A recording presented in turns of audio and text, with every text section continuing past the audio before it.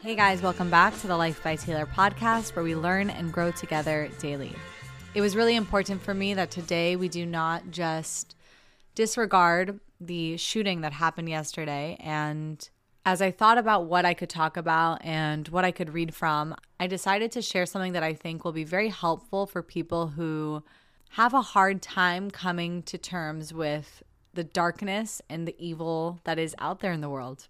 I'm a highly empathetic person and I can feel for other people very deeply, and that has led me to sometimes disconnect emotionally from situations or sometimes get really sucked into the darkness and spiral in these thought patterns of what's the point and what's the point of even trying to help people because there's so much evil in this world, and making things like this make sense can be really, really heavy and hard.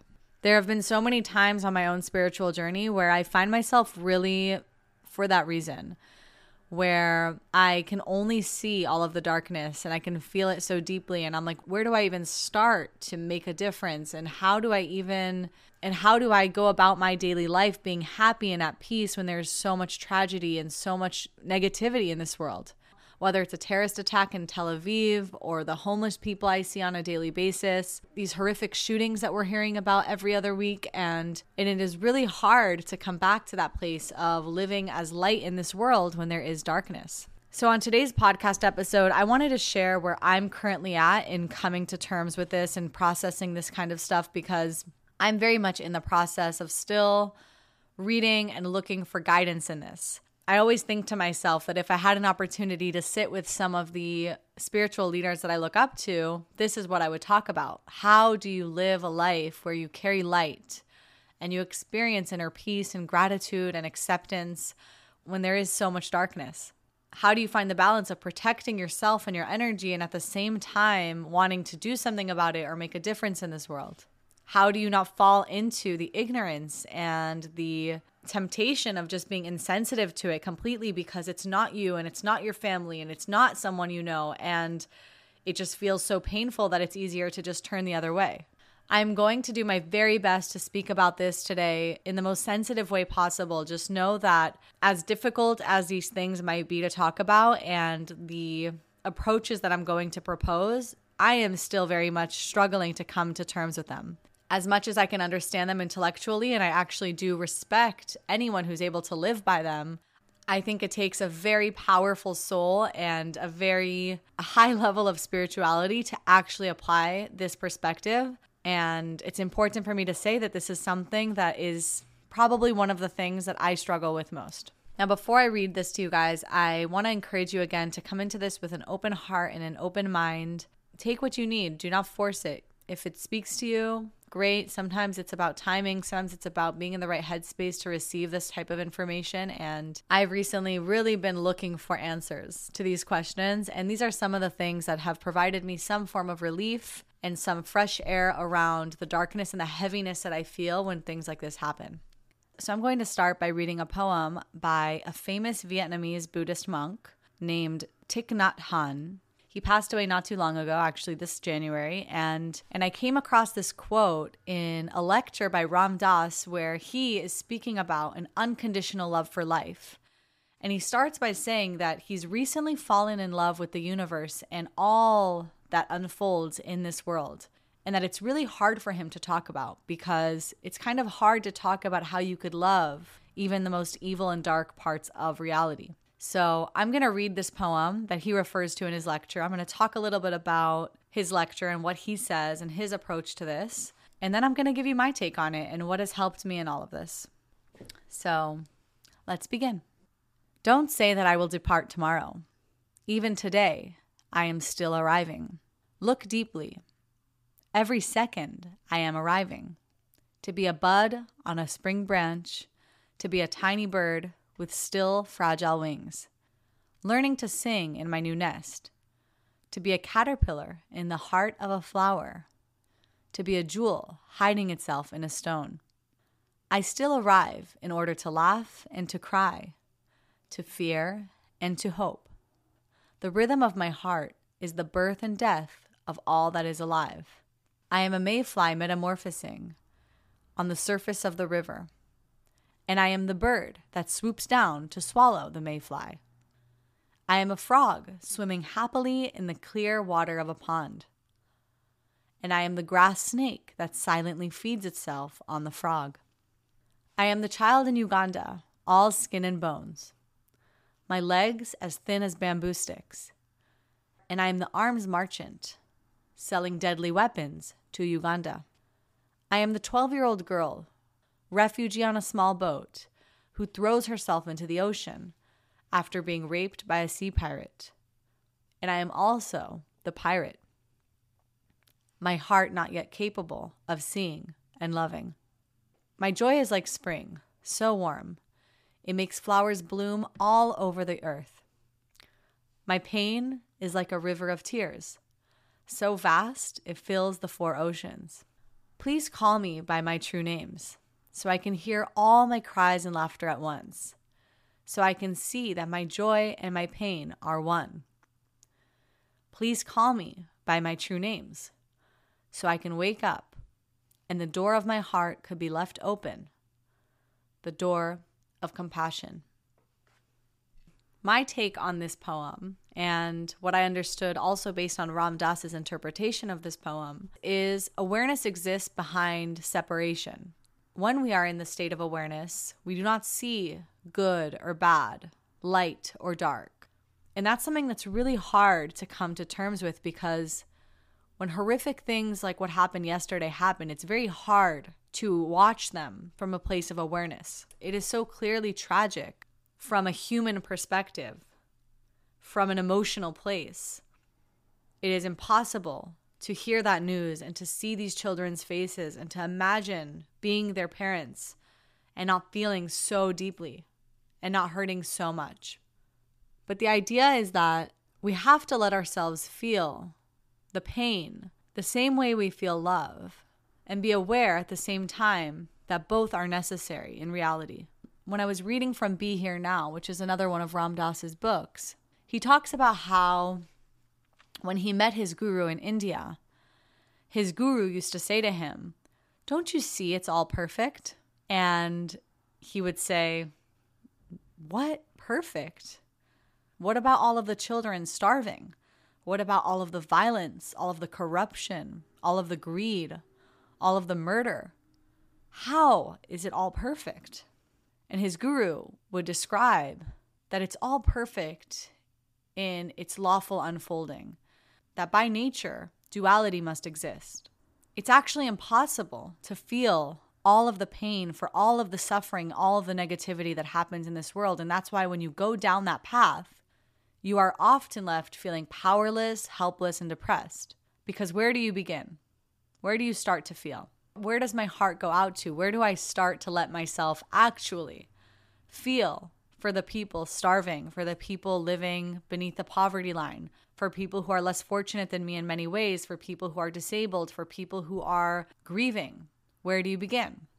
And Ram Dass says that truth in how difficult it is to truly feel and understand, truly feel for all of the people suffering, forces us to create this armor around our heart and protect ourselves from ever suffering, guarding ourselves.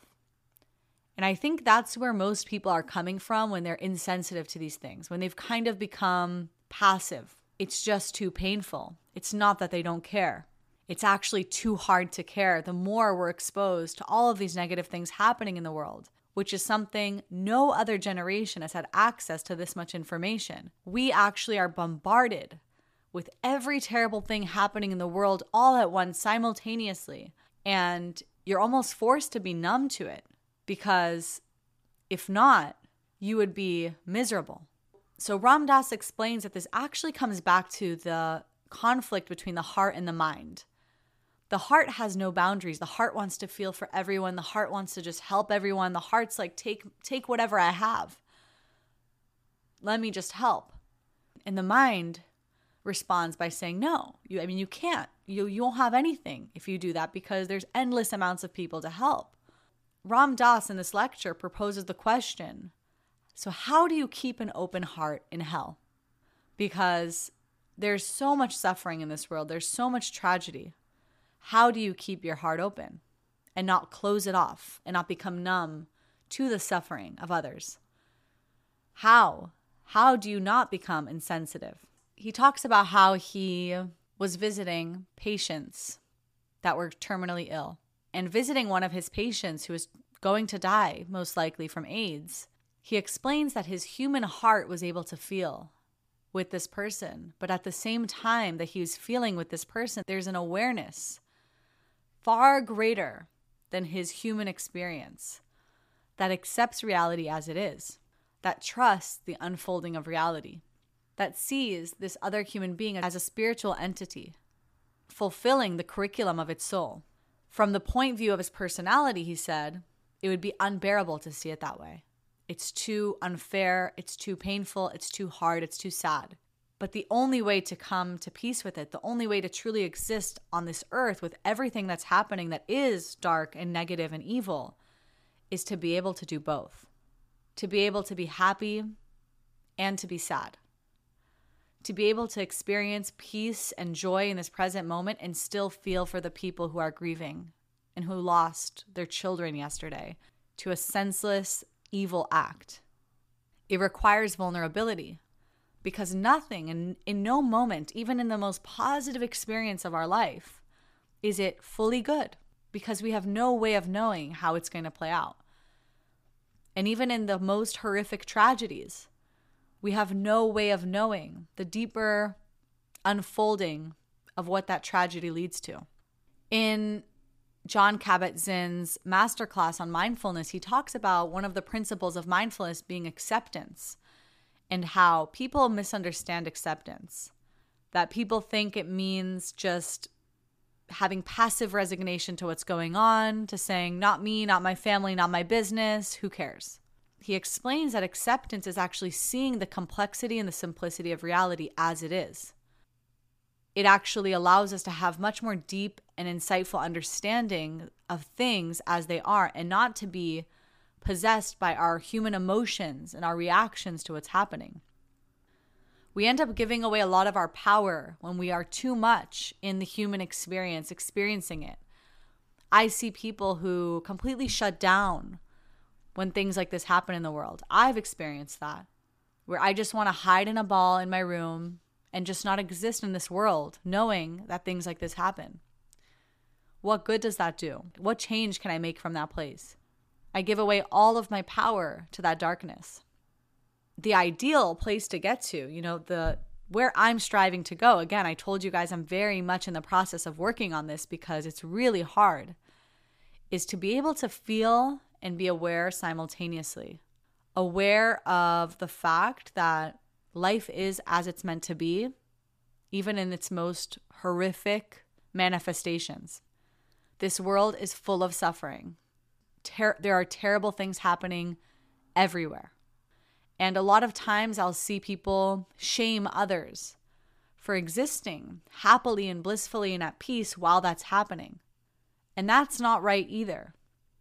Because what good would it do if we all punished ourselves for the evil that exists, instead of seeing ourselves in everything, realizing that true living is being able to exist with both parts of us, the light, the darkness, the good, the bad. I don't have advice for you. I don't really know what to tell you about how to apply this into your daily life or what to do with this information. For myself personally, I'm really trying to stay committed to existing in duality, surrendering to duality.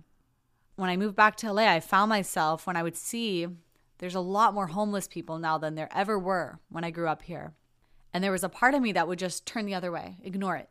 Don't want to see it, don't want to feel it, don't want to know it's there, like almost as if not looking would make it easier. I actually saw a quote on Instagram today, another Ram Dass quote where he tells a story that I'll share with you guys about how protecting yourself from not being exposed to the suffering doesn't help. There's a tendency in us to find suffering aversive, and so we want to distance ourselves from it. And so if there are suffering people, you want to look at them on television or meet them, but then keep a distance from them because you are afraid you will drown in it. You are afraid you will drown in the pain that will be unbearable. And the fact of the matter is you have to. You finally have to. Because if you close your heart down to anything in the universe, it's got you. You are then at the mercy of suffering. And to have finally dealt with suffering, you have to consume it into yourself. This means you have to, with eyes open, be able to keep your heart open in hell. You have to look at what is and say, yeah, right. And what it involves is bearing the unbearable. And in a way, who you think you are can't do it. Who you really are can do it. What that means to me is instead of turning my eyes away from human suffering, it's being able to feel for people's suffering, and at the same time hold that awareness so that through feeling for them, I can actually stay with an open heart and empathy for them, compassion for them, but not give my power away to the suffering where I become helpless and powerless in doing anything. When I would volunteer with kids with cancer, I was much younger. I was very unaware of any of these things. I would get totally sucked into the sympathy. I would come home and cry and cry and cry and cry. And I guess there was a part of me that was aware enough to get up the next day and put on a good face and make deep connections with these kids and help them feel better as much as possible, because I, on some level, rationally accepted that I cannot get rid of their cancer and that there will be kids with cancer in this world and that's not going to change. And being completely sucked in to my emotional human reaction to it would get me nowhere and do nothing about the situation. To come back to what inspired this episode, I think it is so important not to be passive to what happened yesterday. It is so important to lean in and really take the time to feel for all of the people who lost their children or lost a loved one in yesterday's tragedy. But at the same time, to not forget the awareness that is behind the division between good and evil. To see these children as spiritual entities that had a soul contract that left this earth in a brutal way, but are parts of the unfolding of this universe as it is. That is the only way for us to truly feel and not give away our ability to make a change in this world. That is the only way that we can allow ourselves to continue living life with an open heart. Otherwise, we will close our heart eventually because it becomes way too painful. Thanks again for listening. I will be back tomorrow.